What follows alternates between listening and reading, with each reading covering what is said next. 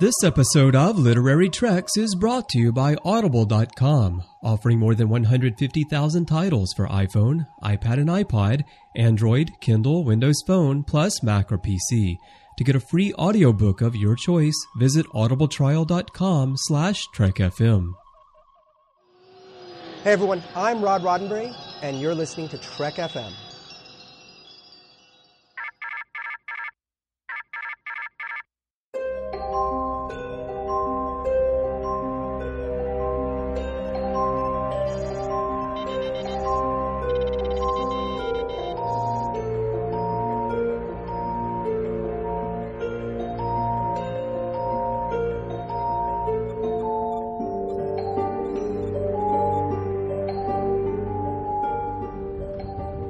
Are you taking all these books? I thought I'd take some light reading, in case I got bored. Welcome everyone to another episode of Literary Treks, our dedicated Star Trek books and comics show. I'm Christopher Jones, and joining me once again this week, as he always is my esteemed co-host and knower of all things Trek Lit, Mr. Matthew Rushing. Matthew, how's everything going this week? Well, it was going great, Chris, until you just gave me that very presumptuous title, and now I feel completely inadequate. Come on. I know a lot of things, but just go to the Trek BBS boards, and you will find people who have read a book maybe like 25 years ago that can still recall every plot point. I'm lucky if I remember, plot points from a book, 4 or 5 years ago. So because I read so much. I think those people are actually Borg drones, and that's how they have such complete knowledge of the literature. They've assimilated it all. It could be that, or maybe they're just like Vulcans, where they just kind of retain everything, we noticed last week when we were talking to Greg Cox that Spock and Seven of Nine have a lot in common. So, yeah, they just retain a lot of... Or they could be androids, too, Oh, that's true. Data has a lot of info. I mean, he can read really fast. Well, one thing we know for sure is that they are not Packlids. No, or whatever that race was that the Darmok was, because I can't imagine them trying to tell you the plot of a book because they're already telling you the plot of a book by talking to you, So that would be great, yeah, yeah. They're not Packlids for sure. They're not those guys, the Temerians, like Darmok either. Yeah. If they were Packlids, they would say words. You make sentences go. Oh, so good. Talk you. Now I just sound like Yoda. That's right. Good talk, you. Well, Matthew, compared to me, you are knower of all things Trek Lit. Well, thank you very much, Chris. Much, much more than I do about this stuff. But I do my best to keep up. And let's go ahead and jump into the news here and find out what things we should be knowing about this week. And the first one is Judge a Book by its cover. That's right, Chris. We're going to boom, boom. Boom, boom, boom, boom, boom, gonna judge a book by its cover, so we can know what'll be inside. It'll be so fun. We're gonna get it right. We're gonna judge a book by its cover. I don't know where that came from. It was like a little Michael Jackson infused ditty. A little bit there, a little bit. Yeah. So I was feeling it. The book that we're judging by its cover this week is Michael A. Martin's Seasons of Light and Darkness, which is an original series book set in the movie era. And when you added this cover to the project yesterday, Matthew, I saw it come through. I got an email notification. I was working on something else, and I stopped, and I was actually stunned by this cover. It is beautiful. Chris, I like it too. And I think, for me, if you put the Refit Enterprise on anything, I'm going to be a fan. It is my favorite starship. It is just drop dead gorgeous. Is this a perfect cover? No, it's an e-novella cover. Just like all the others, it's not quite as polished, but it really is nice. I like the nebula work in the background. I really like the Enterprise. Yeah, so the you got your shadows here. They're probably not right on the ship, but I don't care.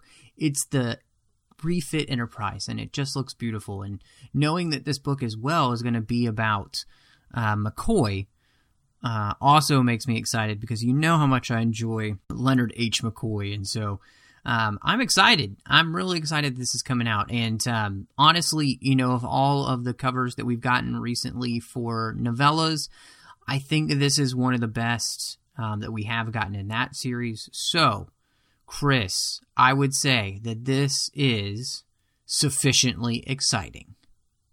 I agree. This gets my stamp of sufficiently exciting as well. Blue is my favorite color. Purple's probably next after that. So the blue and the purple nebula behind my favorite Enterprise, the movie refit Enterprise, just like you. I could have a poster of this and put it right over my computer. I would be very happy. Well, next, Chris, we have something. We're not quite sure if it is another City on the Edge of Forever cover for the new Harlan Ellison book. It looks like it is something that they're doing. I wonder if they're just going to, keep making covers for this because they've made a lot so far. This one definitely looks like those old Star Trek books. Yeah. I guess, it doesn't say anywhere on here right now IDW. It doesn't have any of the normal information that you would have on the cover. It just says Star Trek, Harlan Ellison's The City on the Edge of Forever, the original teleplay from the winner of 8 Hugo Awards and 4 Nebula Awards. So it could be a cover from the book release of the teleplay, which has been put out before. But it also has red lines around it, which I don't know if they're part of the artwork or if they're part of the mock-up, because they almost look like trim marks in spots and guides like you would have if you were doing a layout. So I'm not sure. It is really cool. It does, look like an old cover from the day. And maybe we're going to get this comic and the first 20 pages are just going to be different variation covers. Yeah, well, this one was posted by one of the IDW editors, and it does kind of look a little bit like one of those Juan Ortiz covers, but it also reminds me of the nice work, or it reminds me of those old school Star Trek books, the Starlog 1, Starlog 2, right, kind of has that feel to it as well, and so I mean, it's nice. It's I think well done artwork, and it definitely fits with that kind of like 60s, 70s mindset as well. So it is definitely sufficiently exciting. I have no idea exactly why they are creating this one, but I do like it. I wonder if they're creating many different covers, and then from that they're going to finally choose what's going to be the real cover for just the standard comic shop cover. I don't know. This is a rather large number of covers to be coming out in quick succession. It really is. Again, I'm not sure why. It could just be like you said, they're kind of gauging fan reaction, and then they'll find the one that's the best, and then they'll take like an unofficial vote. Yeah, in a way. And a lot of times, in these big comic releases, you'll have background pages, that have background artwork that, or test artwork that they had done and that kind of stuff. So it would definitely either be something I think that you get in the back of each of the books, or, when they put together the big trade book for this, that they would do something like that. So yeah. But yeah, all the artwork that's been coming out around this has been really well done. You can tell that IDW is putting a lot of time and effort into this and marketing this as well. So, Matthew, what I would do if I were IDW as a promotion, because this is a really big deal with Harlan Ellison and this original script, I would take some of these great covers that they're doing, make posters out of them as a promotion at Star Trek Las Vegas.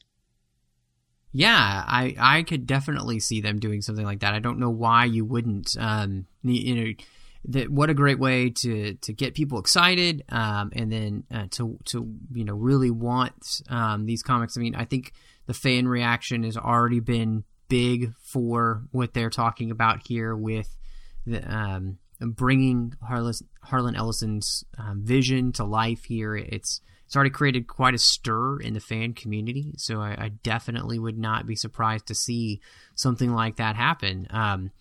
And do it as a special for those people who come to Vegas and give them a reason for, getting the exclusives. And so, yeah, I'm really excited about that. It does look like this will be coming out in June, so that does kind of correspond with Star Trek Las Vegas being. Isn't it in August this year again? It's in August, so yeah. Be a little, but this is a 5-comic series, so it'll only be halfway done by the time they get to that. So yeah. So you could promote a little bit there as well. So yeah, that would be cool. I'd love to see that myself. Okay, so moving on to the next item here, we know that, and we actually have had David Mack on the show not too long ago, and we talked a little bit about this novel, the Section 31 novel Disavowed. And we've got a blurb. It says, Section 31, no law, no conscience, no mercy. Sounds like a line for Batman. No law, it does, doesn't it? No conscience, no mercy. Section 31, they like to wear black. Batman likes to wear black. Yes. Do you think Batman is actually a Section 31 agent? That would make a lot of sense, that he is a temporal agent from Section 31 in the past in Gotham City, just trying to clean it up. Seems like they could have sent back more people. I don't know, but this makes a lot of sense now. But who's Robin in this case? Sloane? I don't know. Oh, Robin is Sloane? Yeah, maybe. I don't know. It's a good question. Well, I'm glad Sloane never wore, tights like Robin when he was on DS9. This is true. That would have been a bad thing. So, all right. Well, the blurb goes on to say, amoral, shrouded in secrecy, and answerable to no one. Section 31 is the mysterious Covert Operations Division of Starfleet, a rogue shadow group committed to safeguarding the Federation at any cost. Dr. Julian Bashir sacrificed his career for a chance to infiltrate Section 31 and destroy it from within. Now it's asking him to help it stop the Breen from stealing a dangerous new technology from the Mirror Universe, one that could give the Breen control of the galaxy. It's a mission Bashir can't refuse, but is it really the shot he's been waiting for? Or is it a trap from which even his genetically enhanced intellect can't escape? All right, so what do you think? Mirror Universe coming into play here. Well, I do know that this is going to have some elements from David Mack's other Mirror Universe book, Rise Like Lions. So if you haven't read that book, you may want to at least familiarize yourself with some of the plot points, because some of that's going to play into this book. I think it's an interesting idea. Definitely seems very Julian Bashir. And yeah, this is pretty exciting and makes me wonder too. So if Julian Bashir stops the Breen from destroying the galaxy, you think they'll let him back in Starfleet? Like, when Kirk, he saves planet Earth and the Federation president and everybody, they demote him, but they give him back the Enterprise, but a new one. Yeah, I think they would tell Julian, just like they told Kirk, your first best destiny is to be a doctor. And so we're going to give you back your infirmary. Well, and obviously, the guy with a few other scientists was able to crack the code on the Andorian crisis as well. So, he's no slouch in the brains department. This guy can apparently pull miracles out of his patootie. So, this is somebody that should definitely be back in Starfleet. So I'll be interested. You got his character kind of on his own right now. You've got Data's character on his own right now. You keep spinning people off, and we're gonna get. We're going to get lost, in the series without so many of the characters we kind of know and love. And that's kind of that hard thing you got to do in tie-in literature. You have to keep the characters people know in a lot of ways, and you can't change them too much or, people get lost. Right. So it's a fine line, but I'm really interested to see this. I know David Mack, it's in good hands. And with the mirror universe, he could kill as many people as he wants, and there's really no consequences there. So, he's had whole galaxies destroyed, he had the Borg come in and wipe out billions of people. So, I think the death toll on this one might be pretty big. Well, David Mack's writing it, so. Yeah, exactly. So. All right, so we'll look forward to that. And one more thing here, Matthew. I'm really curious to know what you think about this. This is Cross Cult's Refit Voyager. And you found this image from the German publisher Cross Cult, and it shows the quantum slipstream enabled refit USS Voyager. What's your take on this? Chris, it's not bad. Daniel's gonna love it because the nacelles are huge. Oh yeah. And you know how Daniel loves his huge nacelles. You can never have nacelles that are too big, according to him. Apparently for Daniel, that's the case. For me, you can, aka the JJ prize. Way too big of a nacelles. Just doesn't make sense. Now, I do think what's really interesting is that this takes into account some of the mock-ups for Voyager before they went with what they did, especially in this nacelle range. With the way the nacelles are shaped going forward now. The pylons are going forward. It doesn't look like they move anymore.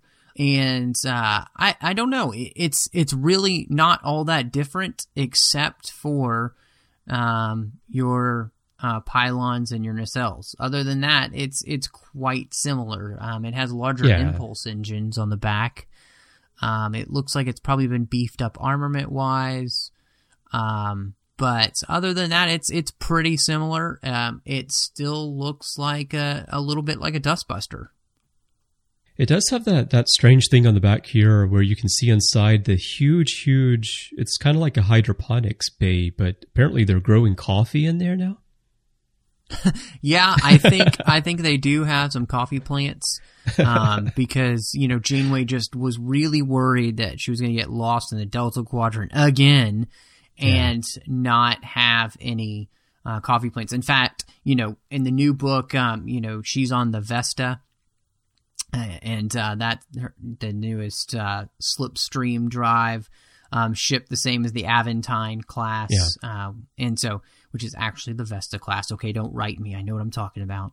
And that's a pretty big ship right there. It's quite a comparable to an Enterprise E size, so I'm pretty sure she has her own coffee plants as well, but I think she sprinkled them throughout the fleet just to be safe. Probably. And this is where the term Vestacino comes from. It does. She makes a great Vestacino. So, no, there are no coffee plants in this refit that we're looking at here, but yeah, I don't know. I'm not a big fan of this personally. It's probably largely for two reasons. One is that after watching 7 seasons of Voyager, you become very accustomed to what Voyager looks like. And this to me looks like a rejected design for the Enterprise E. It just feels like it feels more similar to the Enterprise E design than it does to somehow a refit of Voyager. And it does.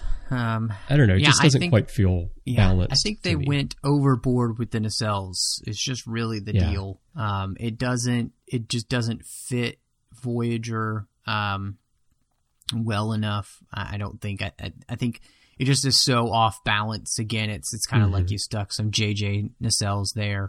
Right, because that's the problem with the JJ Enterprise, right, is that there's just no balance in that design. From the nacelles to the saucer to the hull, it all feels wrong. Yeah, it feels like somebody's kind of like smushed and then pulled at certain places, so it's all out of alignment. That was what made the Enterprise refit so beautiful, is that every line was perfect, and of course it also kind of has that Art Deco feel to it as well, that it grabs you. You can't go wrong with that design. And so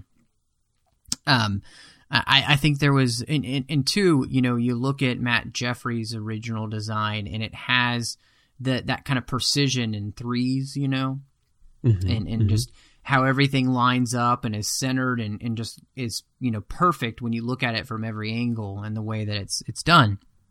They did the same thing with the refit. And I think once you got to the Enterprise D, all of a sudden it was just like, everything is a little bit like off, and then you get back to the Enterprise E and it looks back in proportion again. Right. So I don't know. Because the D is really beautiful from certain angles and it looks terrible from other angles. Yeah, it just kind of looks like a dying walrus from certain angles. I mean, from certain angles. Yeah. Yeah. It's going to be interesting. I'm sure we'll get a lot of comments on our Star Trek topic here. I think which so. I should say, you also had, say, the Excelsior class, which was also very beautiful. It has some great lines, especially the Enterprise B version looked very good, I thought. It again, very classic. Mm-hmm. So you have some great starship design. In fact, personally, I really do enjoy the new Aventine. I think it's a really cool, sleek-looking ship. It just kind of seems to fit with something you would have a slipstream in, because it's all sleek and it feels looks like a shark on the prow. Yes, a shark. Yeah, exactly. Yeah, exactly. Yeah. This Voyager just kind of looks like a pelican that's drunk. Drunk pelican. Yeah. Can you see it with a big bill in the front, and then the wings just kind of out there, just flapping around? Oh, I wish we were doing video so people could see what you just did. Oh, goodness. Destroy that. All right. Well, we'll put a link in the show notes to this anyway, so you can go take a look and see what you think. So definitely thanks to the Trek Collective for picking that up. And it's interesting. In fact, on the Trek BBS, just the other day, some of the people were talking about they'd like to see more of these ships. We have described, especially that are in the Voyager camp now, being in the Delta Quadrant, they had these new ships and what they looked like. So I'm glad that somebody at least is giving us an idea of what these ships are looking like, because we don't see them that often. And they don't really put, they don't necessarily create new starships just to put on a cover most of the time, unless it's going to be like the Titan, right. Which talk about huge nacelles. Sure. So, yeah. All right. So we'll put a link in the show notes and you can go check that out. Well, that's everything we have in news for today. Before we jump into our feature, we'd like to tell you about our sponsor for today's show, Audible.com. Audible is the best source for audiobooks you'll find online. They have more than 150,000 titles for you to choose from, and they're adding hundreds of new titles every week in a wide range of categories.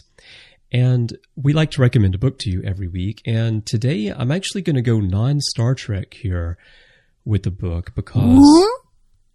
right? But Matthew, we talked about The City on the Edge of Forever and Harlan Ellison just a moment ago. And if you're not familiar with Harlan Ellison's other work outside of The City on the Edge of Forever, he is a great author, a great short story writer as well. And he is a really fun narrator if you hear him read his short stories. And they have 2 volumes of his work on Audible called The Voice from the Edge, Volume 1 and Volume 2. Now, The Voice from the Edge, Volume 1, I Have No Mouth and I Must Scream, has 6 hours and 10 minutes of Harlan Ellison narrating his own short stories. And this volume includes the title right there, I Have No Mouth and I Must Scream. Also, Laugh Track, Grail, Repent, Harlequin, said the TikTok man, The Very Last Day of a Good Woman, Paladin of the Lost Hour, The Time of the Eye, The Lingering Scent of Wood Smoke, and A Boy and His Dog. And it's a great way to... I love science fiction short stories, sometimes more than novels, really, just because I love that very concise way of storytelling. And again, like I said, Harlan Ellison is really fun to listen to when he narrates. So I'd like to recommend this book today. And as a Trek FM listener, you can get a free audiobook of your choice. So you can get The Voice from the Edge, Volume 1, absolutely free, just for trying Audible. And the way you do that is go to audibletrial.com/trekfm and sign up. choose this book, and if at the end of your trial period you decide not to stick with Audible, you get to keep the book. That's yours, so nothing to lose. But I know you're going to love it, and you're going to love audiobooks if you love podcasts. So go check it out. And your support of Audible helps us keep Literary Treks coming to you every week. Again, that's audibletrial.com/trekfm. And we really thank Audible for their support of Literary Treks and the network. Chris, we got something really fun tonight. IDW, a few years back, did a comic series called Alien Spotlight. And they actually did 2 different runs of this. They did a first run that has 7 comics in it, and then they did a second run with 5. They do a bunch of different Star Trek aliens. There's only one alien group that actually gets reprised in each run, and that would be the Romulans. And for all of you who probably already know, and some of you who might not know, John Byrne was responsible for the Romulan run there, those 2 comics, and then he actually went on to do more Romulan comics, which became very popular. And so the first miniseries that they did included such races as the Borg, Andorians, Gorn, Orions, Cardassians, Vulcans, Romulans. And so tonight, we decided that we would cover the Borg, Andorians, and Cardassians. And then next week, we will finish the rest of the series.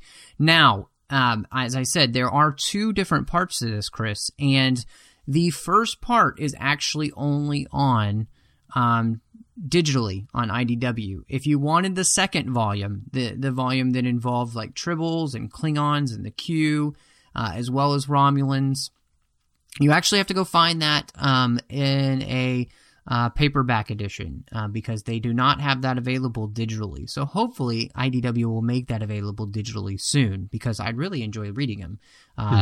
Majority of what we read tonight, I at least artwork-wise and just the license that was taken, I was really impressed. So it was a lot of fun. We're actually going to start with the Borg comic, and so... Chris, just kind of your first impressions when you opened this up. What'd you think? Well, I was trepidatious because going into anything Borg related, because of Voyager and how they just drove the Borg into the ground in the later seasons of that series, and then because we read a while back Brandon Braga's Hive series as well, and what they did with the Borg there, I'm always trepidatious when I go into anything Borg related. I will say that I came out of this, though, wishing that they had done this as a television episode, because with the exception of a few points about the story that I thought were kind of silly and ridiculous, this is a pretty interesting concept that they have here. And I think it would have made a great television episode, and I think it certainly would have made a better story than Endgame. Yeah, Chris, I agree with you. On a whole, there's some great concepts going on here. Some very scary ideas for the Borg as well. Just taking all that Voyager had done with them and kind of making sense of it. Their pursuit of perfection, the Omega molecule, time travel in First Contact. They put all of that together and created one kind of cohesive idea of destroying not just the Federation, but everything and turning everything Borg, which honestly pretty freaky idea. Right. That the end goal was that everyone in the universe would be Borg. Right. And the way they do that, spoiler alert, if you're listening to this and you haven't read these, you might want to grab them and read them real quick. It doesn't take long to read them. They're all about 24 pages, each one of these. So we're going to talk about some of the story details here. The way that they do that is by sending a wave back through time that's going to erase everything and cause all sentient species in the galaxy to be born Borg in the first place, which is kind of weird because then they don't need to assimilate anymore. Yeah, it is actually just kind of an ingenious idea, the fact that all their work would be done for them. And so the comic kind of starts off, and there's a child playing on a planet and on Colony World, in Sector 30 of the Romulan Federation neutral zone. Yeah, it's one of those, comic, like, let's make up a sector and planet kind of thing here. So it always feels a little bit, it feels a little bit more like pulled out of thin air than it does when they do it on the television series or in a novel. Right. But I mean, it looks, what's funny is it just looks like Monument Valley. With some adobe homes and a well, I like the idea that in a comic that they would draw something that still looks like they went right outside of Los Angeles to shoot this comic. Right. That is true. But so a little girl is reaching down for a ball and she says, I can't find my mommy. She looks up at this kind of menacing Borg figure and they say, she says, will you play with me? And the Borg says, no. And then lashes out. And immediately, though, I was struck by, Chris, I think, just the artistic nature of what they're doing here. This is not a comic where they're going for perfect representation, but they are going for an impression of. So basically an impression of the Next Generation, Voyager time period, after First Contact, that kind of period. After maybe even the Dominion War. It's really, really cool, if you ask me. Yeah, I agree. Now, the next page, this was interesting to me. So the girl is being assimilated, right? She's going to be assimilated. They cut into space, and now it's stardate 56344.5 now. And they cut to the USS Maverick, which apparently is John McCain and Sarah Palin's ship, Matthew. And that was my first thought when I heard the name USS Maverick. And then when they show the captain, the first officer inside, it just kind of confirmed my suspicion. Well, Chris, it's okay because they can see the Romulans from their house. That's right. So from space, you betcha. You know what? That's okay. I can see the Romulans from my starship. It's gonna be fine. Right. Their job is to keep an eye on them because they're right there. That's right. You got to do it. Right? Somebody's got to do it. Any funny business comes from the Romulans, they'd be the first to know. Right. I just look right out the window. Don't even need the sensors. All right. Goodness. But much like McCain and Palin's campaign, it came quickly to a crashing and burning end as the ship is destroyed by whatever sort of anomaly is appearing all over the galaxy thanks to this Borg plan to send this wave back through time and destroy everything. Which leads to the next page where the USS Courageous, a Nebula-class starship, is conducting some sort of experiments. It looks like they're receiving a distress call from a science vessel, and the next thing you know, it as well is being exploded. So obviously, this is the African-American captain, so this is Obama and his Andorian first officer. Their campaign apparently does not go as well either.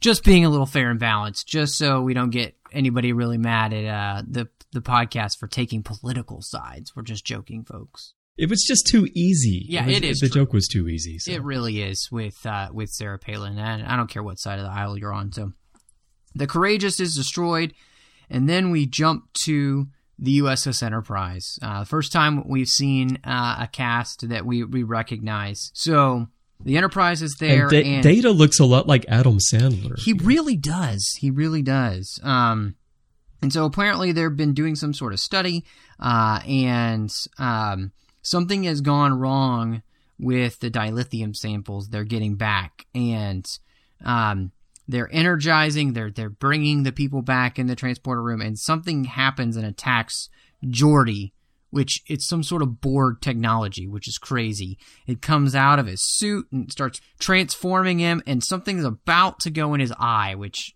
goodness, And that thing is nasty. Did you zoom in on that corkscrew that's about to fly into his eye? Oh yeah, it's really creepy. It reminds me of that thing, and which I'm sure they're doing it. That thing that comes straight at Picard's eye in First Contact. It hits, actually pushes it in before it, that cuts away. So right, but this one is much nastier than that. Yeah, crazy. So they take him to sick bay. And they bring him in, and and they're checking him out.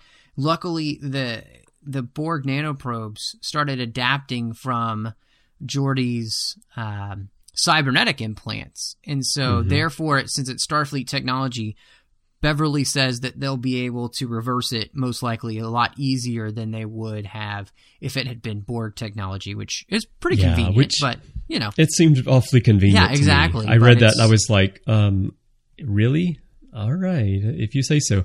I have a feeling that these 3 pages right here, though, were your 3 favorite pages in the entire comic. They really are. Beverly looks fantastic in this comic. She does. She really does. And so I really did enjoy this. And again, just really liking the artwork that we're doing, basically kind of impressions of the characters. I mean, so I know who's talking. I know what's going on. I know who the characters are. But it's not supposed to be spot on. It's artistic license creating the mood, but it works really well, especially for this Borg comic. That the colors are kind of muted. Everything is a little bit muted. Picard definitely has, for the most part, a very stern, like sad face, basically. Right. And so I just. But really you're never enjoy lost, right? You know who's talking, and you know where the story's going, and you're following it just fine.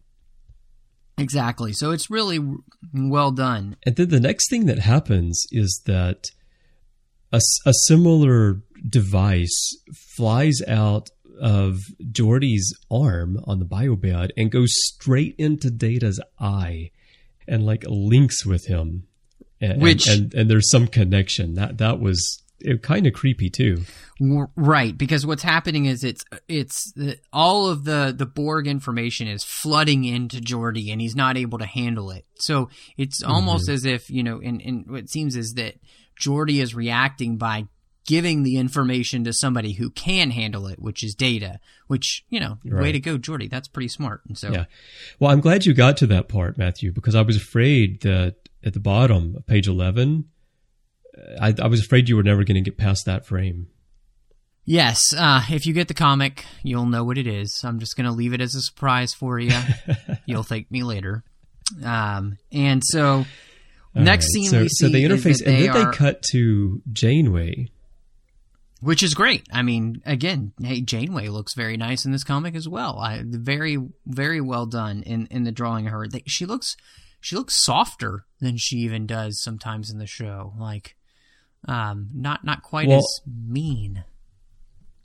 Yeah, I agree with you there. The other thing I was thinking, my first thought was that I think she's gone on a diet because her body seems smaller in proportion to her head than we are accustomed to. But then I realized that actually probably her head has literally grown along with her ego. Because she's an admiral now? She's an admiral, and she's the Federation's Borg specialist. That is true. Janeway has definitely got a very big head here, and they're talking about this idea of what's happening and what we talked about at the very beginning, that there is this big wave coming, that this wave of energy that the Borg have created that is going to basically turn all that had ever existed into Borg, so that it's a massive burst of temporal energy rewriting history so that all species are born Borg at the moment of their genetic inception. That is freaky. Like, that is their plan. It's an interesting concept. Right. And so they have decided that the only way to stop them is the Locutus Protocol, which they apologize to the Captain Picard for, but that they would crash a transwarp core inside a pulsar, which would cycle a antimatter tachyons through time, apparently. Yeah. And the anti-tachyon wave crashes into the Borg counterpart and neutralizes it. There's a lot of technobabble. This made no sense to me. Yeah. It was very much a Voyager technobabble solution to this problem. It didn't make any sense to me. Now, we should point out here that we learn about this plan through a very extensive PowerPoint presentation as part of a staff meeting. It's that wonderful. Is given by Janeway. It's got PowerPoint. It also looks like it's in 3D as well, like a 3D holographic thing going on. And so it's really cool. So I got to give it to them. They're doing a great job here. I'm surprised Tuvok is not involved along with Geordi. Right. That they were just kind of like, unfortunately, Geordi is in sickbay. Right. Half yeah. Borg. Otherwise, he would be involved for sure. Right. But this whole solution, I mean, the first thing I thought of was Soren destroying a star in order to redirect the Nexus. And then my next thought was that this idea, we're talking about the Borg sending a wave back that's going to actually destroy everything throughout the galaxy, and I would assume the universe, in fact. But even if it's just the galaxy, I don't understand how this plan of detonating this transwarp drive inside one pulsar is going to counteract what the Borg is doing. It seems like it's just a tech solution that only holds up if you do not think about it at all. And you just go, sci-fi, okay, let's go. Right, exactly. So this is where it gets really interesting. Picard starts playing chess with Guinan, and they talk about the idea that the Elorians are precognitive and they've been assimilated by the Borg, and so doesn't that mean that the Borg are actually going to know this plan, and so they're going to be able to counteract this plan, which I didn't understand where this came from, because I didn't really know this about Elorians, that they're also precognitive. And basically can kind of see the future. Well, I will say in the comic here, though, that Guinan does say that that's not really how it works. That's how Picard is seeing Guinan and the advice that she's given him in the past. But Guinan is saying that what we do is closer to pattern recognition. It's not that we're actually seeing the future. I think that, they're a very, very long-lived species, the Elorians, and if you live that long, I would think that you would become very good at pattern recognition and being able to anticipate what's going to happen and the strategies that someone else, in this case the Borg, are using just based on centuries of experience. Right. And so Picard talks to Janeway, and they both have a pajama party, which is really cute. Yeah. Now, I was going to say, you know that time travel is involved in this plan because Picard has changed into his bathrobe. Exactly. They are having some tea. She's also in her PJs. Again, it's very cute. They're having a nice heart-to-heart over a tea. I think they just got out of the onsen. And then, they're relaxing after the onsen. Yeah, exactly. They'd had some private time, apparently. So Picard says that his plan is different, that he wants to take the Enterprise and deliver the warhead himself because of his contact with the Borg as well as LaForge's. And he says that at least let me attempt another solution, one that threads the future and not the past, so that both the Borg and the Federation survive and forge their own paths. And so, basically, he's saying, this plan is something that has been adapting in me. Mm-hmm. So Janeway basically says yes, and they go and they bring the Enterprise into this temporal field or, wave. They enter it. Counselor Troi falls out of her chair. I feel bad for her. And they run into a hypercube, which is apparently not just a hypercube, but it's also a cube from the future of the Borg where they have made things perfect. They've actually been able to assimilate species 8472. Right. That was cool. Now, about the hypercube, I think of it kind of like Rubik's Cube and Rubik's Revenge. Remember when Rubik's Cube was no longer challenging enough and they made Rubik's Revenge and they added the extra row onto the cube? I think for the Borg, hypercube is kind of like that. It's a new challenge. Right, exactly. And I mean, this cube it's really nice. It looks great on the outside. It looks really symmetrical. But the species 8472 assimilation, this was pretty cool. And how about this in the middle of the page here on page 21? You've got the close-up headshot of species 8472 with the eyepiece on going over its head. It's been assimilated. Isn't it pretty awesome? It's great. I love this. I think it's really, really, really cool. The fact that this has happened. I mean, obviously the Borg's biggest nemesis here, except for humans. And so Picard says that he doesn't want to abandon his ship. And, Data tells him, look, it's already lost. And so he asks Geordi to be able to beam him through the temporal distortions. And Geordi gives him a great, technobabble reason. He can use a microscopic transwarp conduit to be able to beam one person over. And of course, that person needs to be Picard. And they also realize there's something really neat, that the Borg have kind of reached their perfected nature that they've been looking for. And so these future Borg only work in prime numbers. That was an interesting twist. And so I thought that was really cool too. And they realized that there's only 10 at this outpost. And so, of course, Picard's, I need to find the 11th, and that's the one I want to talk to. And so he ends up beaming down to this planet, and it's the first scene from the comic. Except now Picard is there, and he has a confrontation with, and basically talks the Borg out of their plan. I was a little surprised at how quickly the Borg acquiesced here. Picard's like, you don't need to do this. You need to stop. You must adapt. And then suddenly, we will. Well,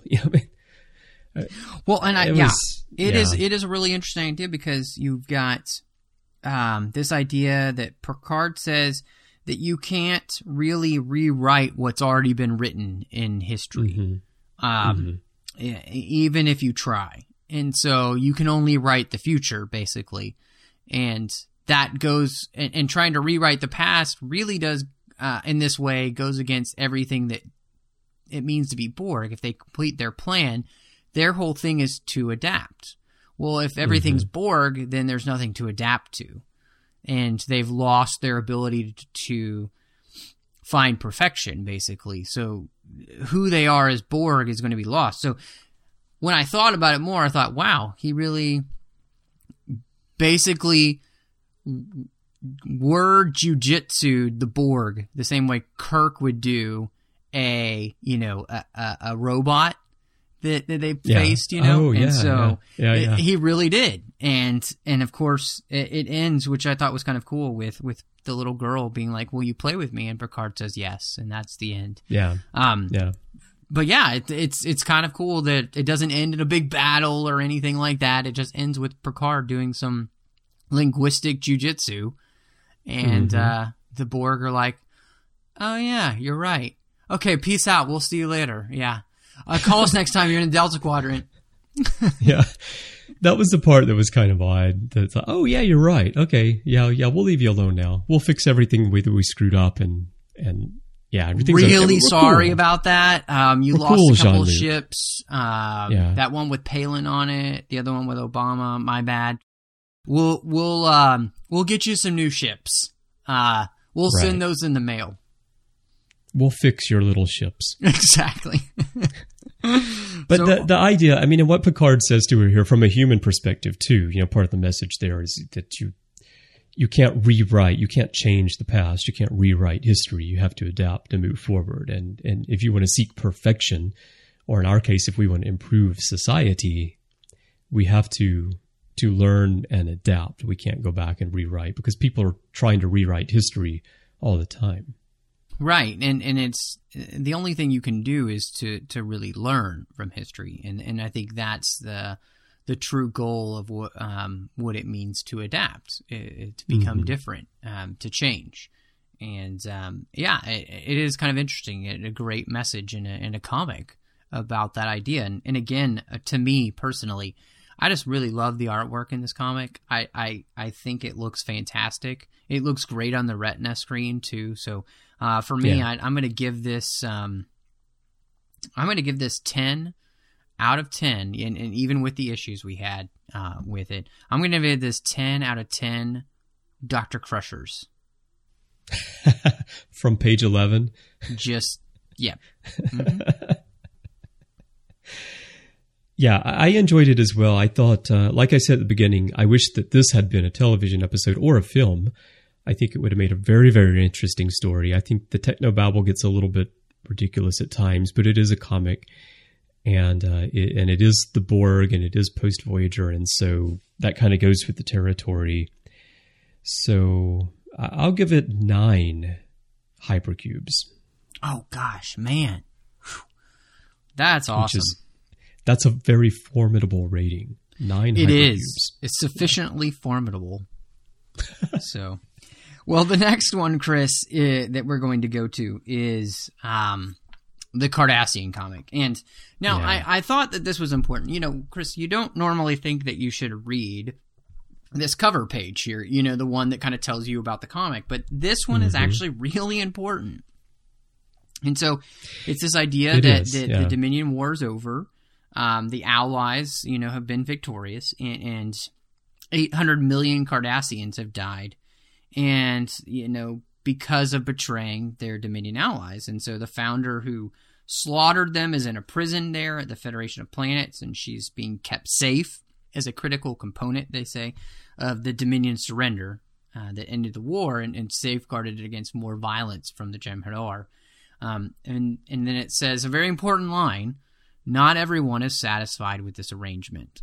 I didn't read this the first time through, and so I missed kind of what was going on in the comic, because I will be honest, from the beginning, this comic is not very fluid. It does not have a good through line kind of telling me exactly what's going on. So I was the same way. I didn't read this at the beginning either. But I pretty quickly figured out what was going on in terms of, you know, just knowing what happened after DS9 and knowing what was going on in Cardassia, especially at the point where he starts talking about how the Cardassian government has accepted handouts from the Federation and allowed Bajorans on our soil. And so I figured out, okay, this is the reconstruction that's going on after the war. And, you know, like, this guy isn't cool with it. But nevertheless, like, all through this, the story is just, even if you did read that opening, I feel like the story is just so disjointed, and it makes so many assumptions, and the characters look so dislike. Kira and Garak in particular. Garak looks so dislike Garak that it's hard to even know who's talking at times and why they're saying the things that they're saying and what they're talking about in the first place. So the main storyline, and I don't think we're going to walk through this one like we just did with the Borg. No, we're not. Is that these Cardassian agents beam onto the Federation prison, and they all split up as they beam. So they all go into different areas. One of them accidentally beams into the wall, which, wow, that looked horrible. Looks really painful, rematerializing in something solid. Well, some of them are beaming onto the outside of this facility too, aren't they? Exactly. Yeah. And so they're just beaming in all different places, trying to, it looks like, obviously, take over different parts of this compound so that they can kill the founder. And we find out that one of them was actually working with the Resistance during the occupation that the Dominion had of Cardassia, and worked with Garak as well. And we also find out that this Cardassian is somebody who was actually half Bajoran and actually hated Cardassians. Which okay, so that made sense within the story. One problem I had with the artwork is that when they drew this character, who is Demos, I believe, right, is his name? Yes. Most of the time, they don't draw him with the Bajoran nose ridges. They do it in a close-up once where he explains that his mother was a Bajoran farmer who was raped by these reptiles, as he says.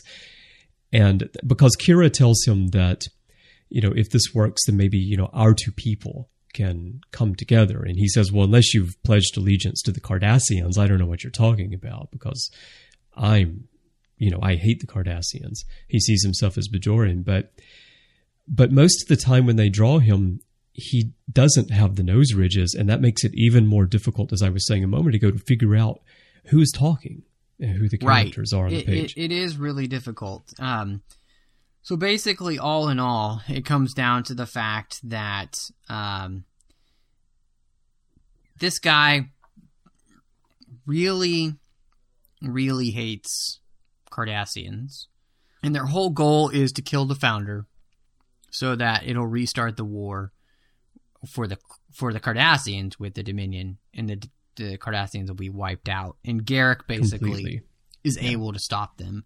That's kind of the gist of the storyline. But as you said, it's just kind of this muddled mess throughout it, trying to kind of figure out what's a flashback, what's not, where are we going with this. And it was very difficult for me to just really figure it out. And it ends with the idea, though, which was great. Are we going to move forward, or are we going to go back? So you've got a face-off between Demos and Garak, and the question is, what do we do? And Garak even asks, is it revenge or is it rebirth for the Cardassian people? And it ends there, which was interesting because it's not even really a good ending. No.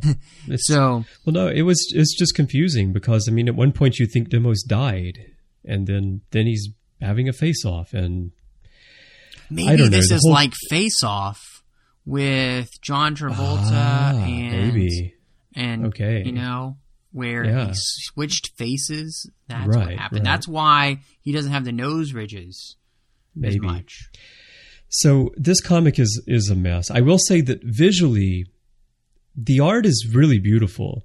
If you're just looking at the art and you're not reading the story, it's really nicely done. The transporter effects look absolutely gorgeous on the Retina display. And I like the style of the Cardassians. I like the way that they're drawn. But once you start reading the caption bubbles, you can't follow what's going on in the story. The idea behind the story is interesting. The idea of trying to, going to this Federation prison facility that's just like an orb out in space, to kill the female changeling to try to reignite the war so that all the Cardassians will be killed, not just 800 million. There's something there, but I don't feel like they achieved it at all in this comic. Yeah, I'm with you, Chris. I really don't feel like the comic does justice to the story that it's trying to tell, unfortunately. And it is a good story. It would have been a much better story if it hadn't been so darn confusing. And the beauty of the artwork does overshadow the fact that I can't tell the difference between Demos and Garak. Or the fact that Kira doesn't look anything like Kira. No. And so it's very frustrating that is the case. And so all in all, I'd give this probably 2 odd-looking Kiras out of 10. Okay. Yeah, I'm going to give it 2 Cardassian facelifts. Ah, excellent. Yeah. It does look like everybody did get a facelift. So, they look really nice. Yeah. So, well, Chris, what's really exciting, and we saved something really interesting and fun for last, is the last alien spotlight we're going to do tonight. And that's Andorians. And anybody who knows Trek FM knows that we love Andorians here. I have an Andorian ship named after me. We love Andorian fight scenes.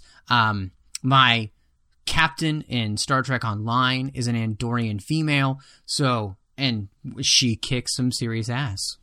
As I said in news, my favorite color is blue. There you go. So apparently we are bleeding blue tonight, and we're going to end with the Andorians. And this was really interesting, too, because the other 2 comics take place kind of in the same time period that after the Dominion War, after Voyager's gotten home, all that kind of stuff probably. This takes place in the Next Generation time period, firmly in, the Enterprise D, all of that. And we start off, in fact, in 10 forward. And you've got the classic season 3 through, season 7 uniforms, everything. And we start with the Andorian crew member, Sherrod, and he's recording just his personal log there in the busiest place on the ship. Now, of course, he's not actually a crew member of the Enterprise, but he is a Starfleet commander. He has managed to book passage on the Enterprise to get back to Andoria because the Enterprise was already on its way there. So the Enterprise was taking blood to Andoria. Yes, they were, which is very nice of them to do. So he's sitting down, he's having a nice drink, and who should come over but Counselor Troi? She wants to talk. She says, I haven't really seen you with anybody on the ship on your trip here. Get it? Trip. And and I just want to make sure everything's going okay. And he says, well, I just really like the holodecks. You have some great programs, which apparently he was playing not only with Worf's calisthenics program, but Riker's programs as well. And maybe he was also playing with Barclay's program, and when Troi walked over, he said, "Oh, the goddess of empathy." Yeah. I mean, Counselor Troi. That's the one. Yeah. I thought it was interesting. They do have this conversation about the idea that there aren't a lot of Andorian crew members with them, or even have been on the Enterprise. And so she says we've never had any Andorians, on the ship, any crew members it's before. Very interesting. And so they talk about this, and he says, look, I just want to be blunt. It's not so much the fact that, anybody's treating me madly. Everybody's treating me great. I've had a good time on the Enterprise. I really like it. He just says, I'm an intelligent officer, and I see reports every day about the safety of the Federation being at stake with all the different things that come across my desk. And, I would be pretty troubled about that. I think you would be too. It's a lot to hold on to, and being a security officer like he is, and a intelligence officer, you don't really get to share that information with anybody. So you do have to keep it all bottled up. That's right. Did you notice that Troi apparently is being played by Marissa Tomei in this comic? Yeah, she does look like a lot like Marissa Tomei. Which wouldn't Marissa Tomei make an interesting Troi? She actually really would, yeah. Yeah. So, but you're talking about this conversation that they have here, and what I find interesting here about this Andorian Sherrod is how his facial expressions change in the conversation. It's like you say just the slightest thing wrong to him, and he gets this really, really pissed off expression on his face. Yeah, not only he really does, and not only that, but you can tell too because his antenna will go straight back. Like he's just really, really mad at you. They go straight back when he does the talk to the hand thing right here to Troi. Exactly, in the middle of page 8. So they have the conversation anyway, and they arrive at Andoria, and this I found interesting too. Like especially in the JJ movie, in the 2009 movie, when we see the scenes of Spock as a kid on Vulcan and how the other Vulcans are picking on him for being half human. Sort of similar here, where Sherrod goes down to Andoria.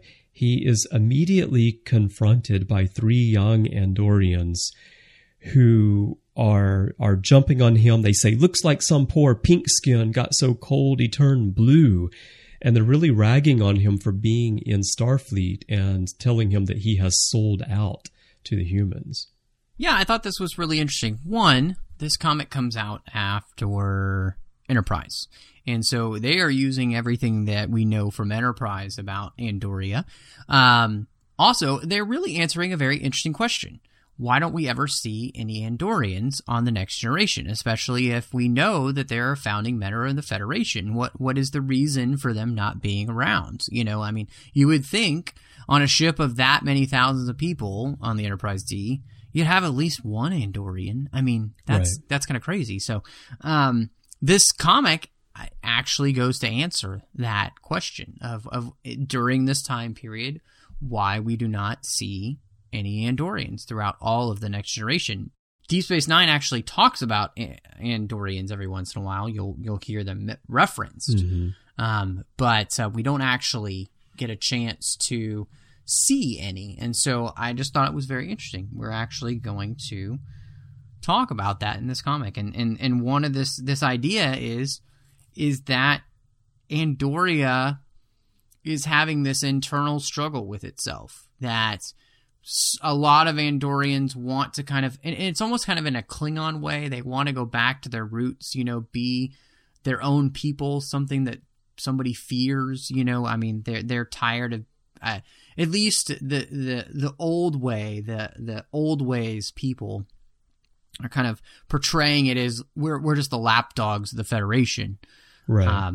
But it's a little bit different because with the Klingons feel like they, and here we're talking, DS9, especially around during that time period, the Klingons feel like they've lost something from the past, right? And they want to go back and take greater control of themselves. Actually, now that we're talking about this, it reminds me, it's like Gowron is Putin. It's like Putin's trying to reconstitute the Soviet Union apparently right now. And that's what the Klingons remind me of when they come back in the way of the warrior and you feel like they're wanting to regain themselves. But what's different about this is that the Andorians are a founding member of the Federation. So whereas the Klingons just feel like they've maybe lost something in terms of how they're viewed by the rest of the quadrant, Alpha Quadrant, Beta Quadrant, the Andorians feel like they've sold out to this greater union that they're part of, and they want to have their independence, and they want to go back. Exactly. And I mean, they even have this, they have a meal at his parents' house. They're talking about, the differences between Andoria and especially a lot of the other species in the Federation. They don't really understand our marriages because, we have 4 people in part of this marriage. Who would understand an Andorian marriage? I don't know. It's a little bit like Dimnobulan marriages. I don't understand those either. Those are crazy. And so they're talking around the table, and it's just very interesting. It gets really awkward for him because his parents start talking about when is he going to settle down and start his family. And luckily, his friend comes to the door, Thurin, and obviously somebody too that he's very close to, and they're hoping that they would find another bond mate group to bond with to create a family. And so they go out and have a drink, and they're talking about this idea that these old wayers are really starting to come back on Andoria. Can I just interrupt though, because we passed the page here.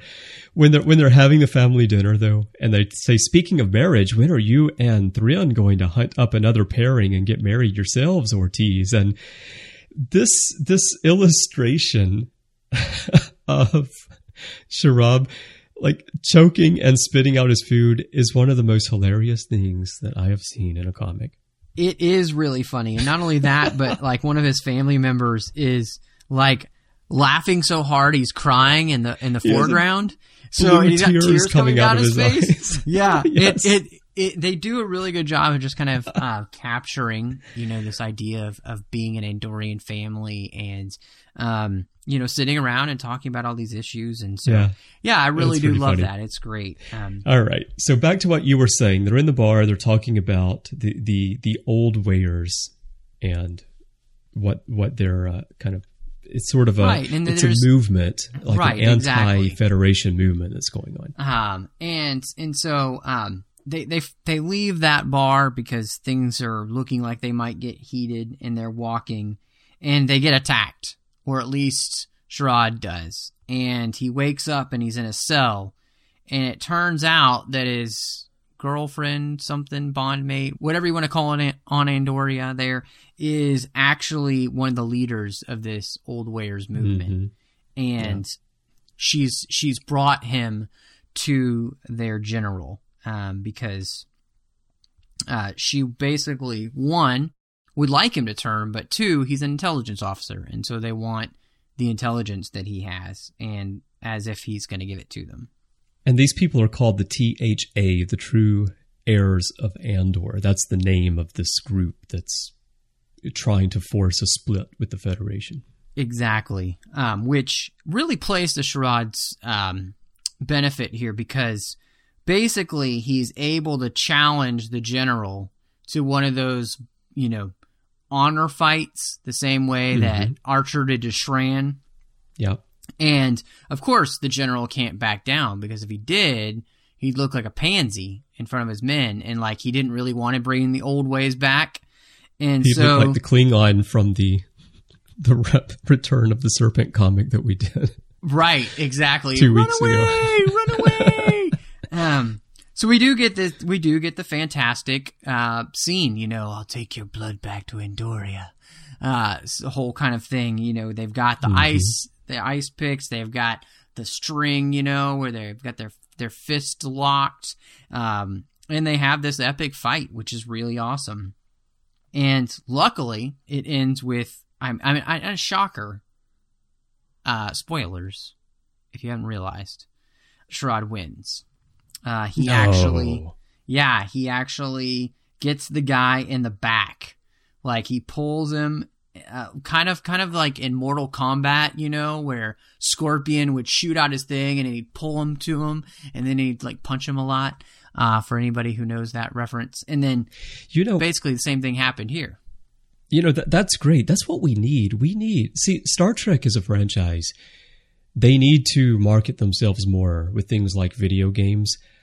Andorian fight scene, the video game for PlayStation 4 and Xbox, that's what we need. And like you said, then it would be more like that Mortal Kombat kind of thing here, because that's what it looks like in a lot of these frames. Yeah, it looks really, really good. And so at the end, the idea is that, he says, you're not going to kill me. It doesn't matter at this point. The General Kovan said it himself, that he was more important than anything you could get out of me.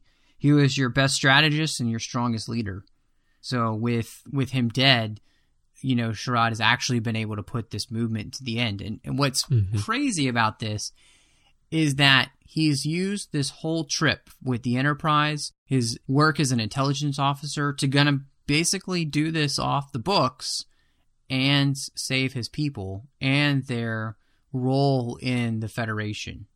Because by being able to help curtail this movement, he's going to be able to help the Andorian people stay a part of the Federation, which big shoes to fill for just one Andorian. Unless, do you think he's a Section 31 agent?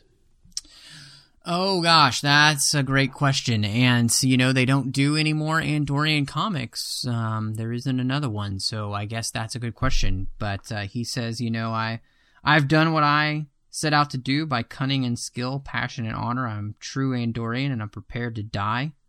And the last frame is, are you? Yeah. So I got to say, Chris, that one, I enjoyed the artwork. As we talked about, there's some great facial expressions, some really funny scenes. I thought it was really well done. Just kind of the whites and the blues that they use and the borders and everything. It really fits the whole idea, obviously, that we're on a cold planet of Andoria. I thought they captured the Andorians pretty well.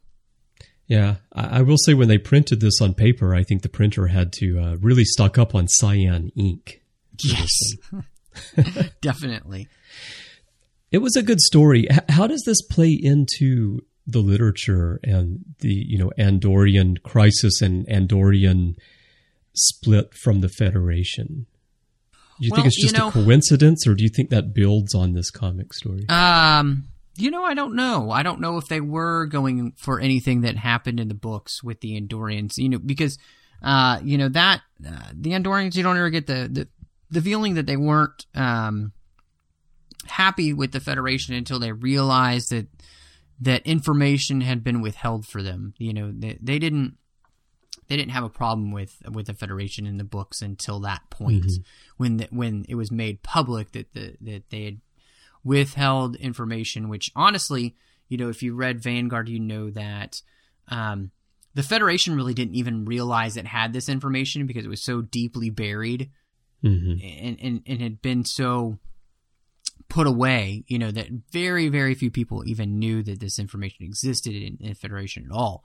So it wasn't like the Federation president, every time he met the ambassador for Andoria, snickering to himself, thinking, your people are dying. They don't know. So, I just thought that this was an interesting way of kind of answering a question that maybe fans didn't even know they had. Why aren't there any Andorians during that, especially that TNG phase of Star Trek? And I thought that this did an interesting job of saying that it had been kind of an internal thing that they have kind of pulled themselves away a little bit because of this growing sense that they had lost their way as Andorians, maybe. And who was going to win that intellectual and kind of spiritual battle for the heart of Andoria. So I think all in all, when you think of it that way, it makes it even better comic to me. So I'm going to give this 9.5 bondmates out of 10. Well, yeah, I think this made a good story too. It was a very interesting story, and it could be expanded upon. Like, you could do a whole series of comics, like an ongoing series of comics about this Andorian crisis with the Federation. You could go back to when this movement started. You could tell this whole story, and then you could tell what happens beyond this one. So whereas with the Cardassian comic, we felt like there was an idea there, but it just wasn't, I wouldn't even say it was poorly executed. It wasn't executed. And the Cardassian comic ends with the end ? Yeah. And like, well, I don't know, you had a chance to follow it up in the next series of spotlights, but you didn't. So I guess it is the end. This one, on the other hand, is a really, really interesting concept and a really good story. And I'm going to give this one 8 perky antenna, which actually represents a very happy Andorian marriage. Yes, it does. All right. So that was fun going through Borg, Cardassian, and Andorian. And again, like you said, next week we'll be going through the others in this series, which include the Gorn, the Vulcans, the Orions, and the Romulans. And then maybe we'll kind of reflect back on the entire first set of Alien Spotlight comics at that point as well. Well, this isn't the only thing we've been talking about on the network this week, so here are some other things you may have missed elsewhere on Trek FM. Previously on Trek.fm, Standard Orbit. Where no man has gone before, comic versus episode. They talk about how we just picked up this psychiatrist from Aldebaran. Alderaan. This is called Alderaan. Earl Grey. All good things. In a universe where Troy is dead, the Enterprise D lives on. That's all I want to say. It's the only thing that matters. The Ready Room. Civil defense. Dukat recorded messages, obviously, for a lot of different scenarios. Isn't it funny to think of him, 10 years before this episode, putting a day aside? It's like, I have to sit in front of a camera and just think of ways they could screw us. The Orb. Till death do us part. His are very quizzical in nature. They're of the scientist. They're of the somebody who is willing to accept, okay, what is this reality? What's going on? She's just all like, tell me what to do right now. Right. There's nothing spiritual about her. To the journey! Voyager Season 4 Marathon. I was working full-time on top of being a full-time student, and Listen, I don't want to hear your excuses, okay? I don't want to hear them. Life was happening, and... A great man once told me, if something's important to you, you make the time. Warp 5. Organians on Enterprise. Part of what this episode of Enterprise is about for me is it's the search for the Organian society to find compassion again. Commentary, Trek Stars. Cliff Bull and the X-Files, Bad Blood. It's actually kind of odd because the audience can piece together the narrative flow better than, their boss. That's because their boss didn't have the brilliant direction of Cliff Bull to observe. Literary Treks. Greg Cox, No Time Like the Past. The one thing I had to be very careful of, and this was another sort of potential minefield that I had to navigate, was nobody in Kirk's time knows who the Borg are. So she can't like, oh, hi, I'm 7 of 9. I'm a former Borg. You know, they don't know the Borg. She has to be careful not to tell them the Borg. And introducing Continuing Mission, our newest show all about fan series and independent productions. Star Trek continues with Doug Drexler. Everybody who does a Star Trek show in CG, the first thing they do is make the ship 947 feet long. Well, there's no way it's going to look the same, because the ship that they shot on television wasn't 2,000 feet long. It was 11 feet long. And that's what else is happening on Trek.fm. So check out all of these shows and get your daily Trek Talk fix. We have new Trek Talk for you every day of the week, and some days we even have 2 shows for you. And you'll find them in a wide variety of places, including on iTunes, Stitcher, TuneIn, Windows Phone, Xbox, Zune, or you can download or stream from the website. So go grab some shows and find out what we're talking about in your favorite corner of the Star Trek universe. If you'd like to send your thoughts on these comics or anything else we talked about today, I'm pretty sure, Matthew, that we're going to get some feedback about our Starship discussions. And at least I know Daniel's going to write in to defend the JJ nacelles, right? I am sure that he will. I'm no doubt about it. If you want to share your thoughts on anything, you can do that in a variety of ways. You can go to trek.fm/contact. There's a form there. Choose to send to a show and choose Literary Treks, and that will come to us by email. You can also send us a voicemail through the website, or you can go to our forums at trek.fm/forums to talk to us and other listeners about the shows. In social media, you'll find us on Facebook at facebook.com/TrekFM, and you'll find us tweeting away about Star Trek all the time on Twitter under username TrekFM. And while you're out there, if you enjoy the show, we'd love for you to drop by iTunes and leave us a star rating and a written review. That does help other fans of Star Trek literature find the show when they search the iTunes store. It's not the easiest thing to find, a show about Star Trek books and comics, so we really appreciate you helping us out there, helping fellow fans find the show.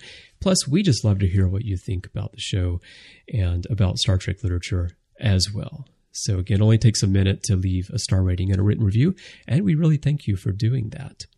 Now, Matthew, when you're not trying to figure out just who is Garak in the Cardassian comic that we reviewed today, where can people find you?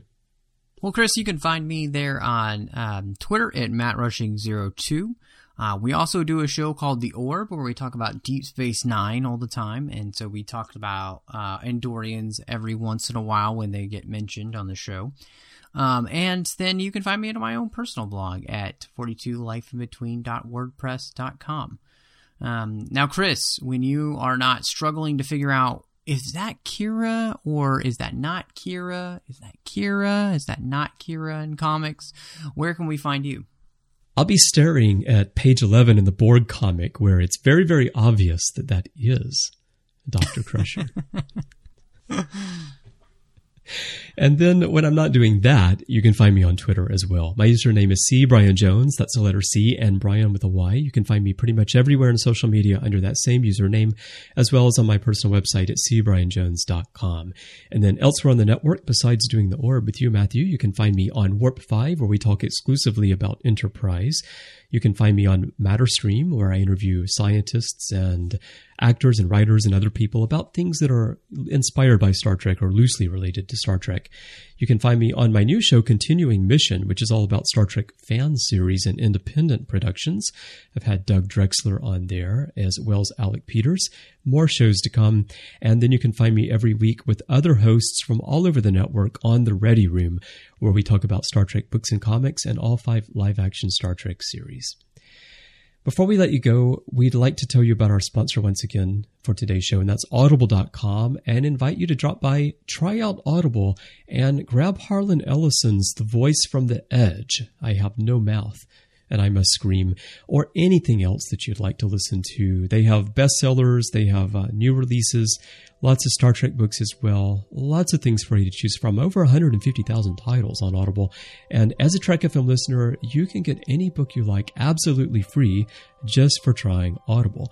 Go to audibletrial.com/trekfm and sign up today. And if you decide not to stick with Audible at the end of the trial, you get to keep that free audiobook. So there's nothing to lose, but by supporting Audible, you'll be getting some great literature to listen to, and you'll be helping us keep our shows coming to you as well. Again, that's audibletrial.com/trekfm audibletrial.com/trekfm, and we really thank Audible for their support of the network. And one more thing you can do to help us keep literary treks coming to you is to make a donation to the network. If you go to trek.fm/donate, you'll find different levels of contribution to choose from, and you'll find original alien illustrations, including some Andorians, just as we talked about today, available as buttons or art prints, and those are done by Tobu Ushi, who does most of the artwork that you see on our website. And your donations help us pay for the cost of production, hosting, and bandwidth that's needed to bring not only literary treks, but all of our shows to you every week. So we really thank you for your support. Again, that's at trek.fm/donate, and we thank you for helping us keep the network going. Well, thank you so much for joining us, and until next time, live long and read on. What do you call that, light reading? To each his own, number one.